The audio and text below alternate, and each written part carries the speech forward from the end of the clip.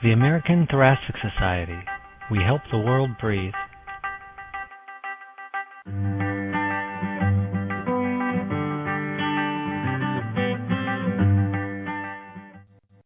I'm Diane Gern, Chief of Journals at the American Thoracic Society. It is my pleasure to interview Paul Schumacker, the new editor of the American Journal of Respiratory Cell and Molecular Biology, also known as AJRCMB or the Red Journal. Welcome, Dr. Schumacker. What insights and experiences will you bring to the role of editor of the AJRCMB? Well, thank you, Diane. I've been privileged to have served on a number of outstanding journals during my career, and I've been able to learn by watching the decisions and management styles of some great editors. One of the first things I learned was the importance of being fair in the review of papers. By fair, I mean to say that the review process should be applied uniformly to all authors, that decisions need to be based on the scientific merits of the work, and that more than one editor is involved in the handling of a paper. As we all know, the review process is not perfect, and sometimes editors make mistakes. I think it's important to recognize this and to be willing to listen when an author thinks that the decision was wrong. I think journals should strive to make the process of publishing a paper as painless as possible. By that, I mean to say that sending a paper to 4 or 5 reviewers and providing critiques that ask for 2 years of additional work is not in the best interests of the authors or of the journal. We need to set the bar high in terms of scientific rigor, but the editors also need to make their own judgments about what we're asking of the authors.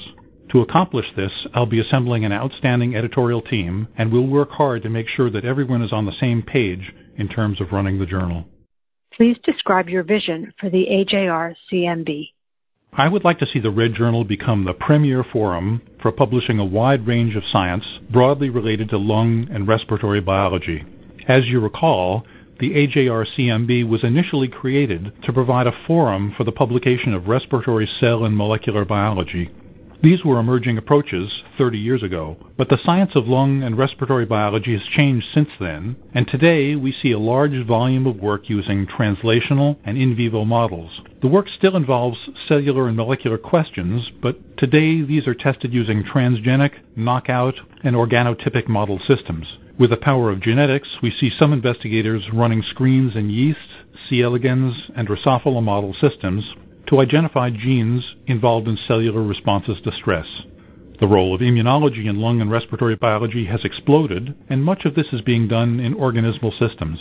Regenerative biology is another emerging field that carries the promise of transforming the treatment of diseases affecting the lung and the respiratory system. Cancer biology is an important field, and I think it needs better representation here. So I see a bright future for the Red Journal as an outstanding forum for publication of the best science we can attract. And I want the journal to embrace a broader range of scientific disciplines and experimental systems than perhaps it's attracted in the past. I think this will allow the journal to keep up with the times and better serve the scientific community interested in both basic science and mechanisms of disease. What will be your priorities for the AJRCMB once you take the helm? How will you fulfill them? Well, the first goal will be to assemble a team of deputy and associate editors. We'll be announcing some new initiatives, including more editorials that discuss the impact of papers we're publishing, and a series of review articles that will help our readers begin to incorporate new and emerging technologies and methodologies into their own experiments. I'm talking about giving investigators the theoretical and practical information they need to apply these methods to their own experiments. To do this, we'll invite experts in these approaches to author these papers.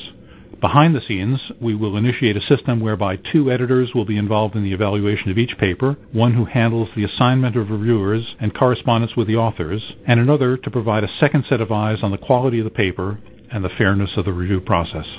A key priority will be to publish papers with the potential to have the highest scientific impact in that field. We, as scientists, publish papers in the hope they will change the way other scientists think about that field.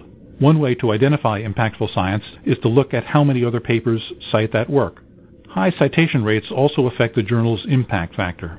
Like it or not, the impact factor has become an important metric that everyone thinks about when they're deciding where to send their best work. So we have to be cognizant about this reality and act accordingly. Based on your experience in the field, what standards will you apply to research submitted for inclusion in the AJRCMB? Well, I would say that it's the responsibility of a society journal to serve the needs of the society and its members, along with its readers. The best way to serve that need is to publish papers that are most likely to be transformative in their area and will therefore be helpful to other investigators studying respiratory and lung biology in health and disease. As we all know, it's often difficult to predict how impactful a paper is going to be at the time it's accepted. In most cases, we will put a high priority on scientific rigor, hypothesis testing, and the ability of data to support the conclusions. But I can also see situations where a truly novel, basic discovery is being reported, the full significance of which is not yet demonstrated. Those papers might not have an intervention or a hypothesis, but are nevertheless game-changing in their implications. Ultimately, relying on their own instincts and the opinions of the reviewers, the editors will be making these decisions. What topics or developments do you hope to see addressed in future issues of the AJRCMB? Well, as I mentioned earlier, the experimental use of novel methodologies can lead to important new insights in diverse studies of lung and respiratory biology. It can also inspire other investigators to adapt and adopt similar technologies in their own work. So I'm a big fan of papers using new approaches. For example, my own lab has invested a lot of effort into the use of genetically encoded protein sensors for assessing reactive oxygen species and oxygen signaling in subcellular compartments, both in culture and in intact tissues. I know that others are interested in the same topic, judging by the number of requests we get for the reagents and the number of papers that incorporate these methods in their approach.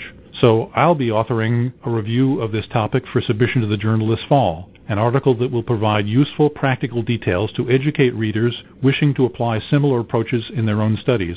This is just to get the ball rolling. We'll be getting other authors to submit similar useful articles and hope our readers will find these helpful in getting them started in new directions. I think the Red Journal has a distinguished past and a bright future, and I'm really looking forward to helping it achieve all it can. Thank you, Dr. Schumacker. The ATS is thrilled with your appointment and looking forward to a wonderful 5 years working with you.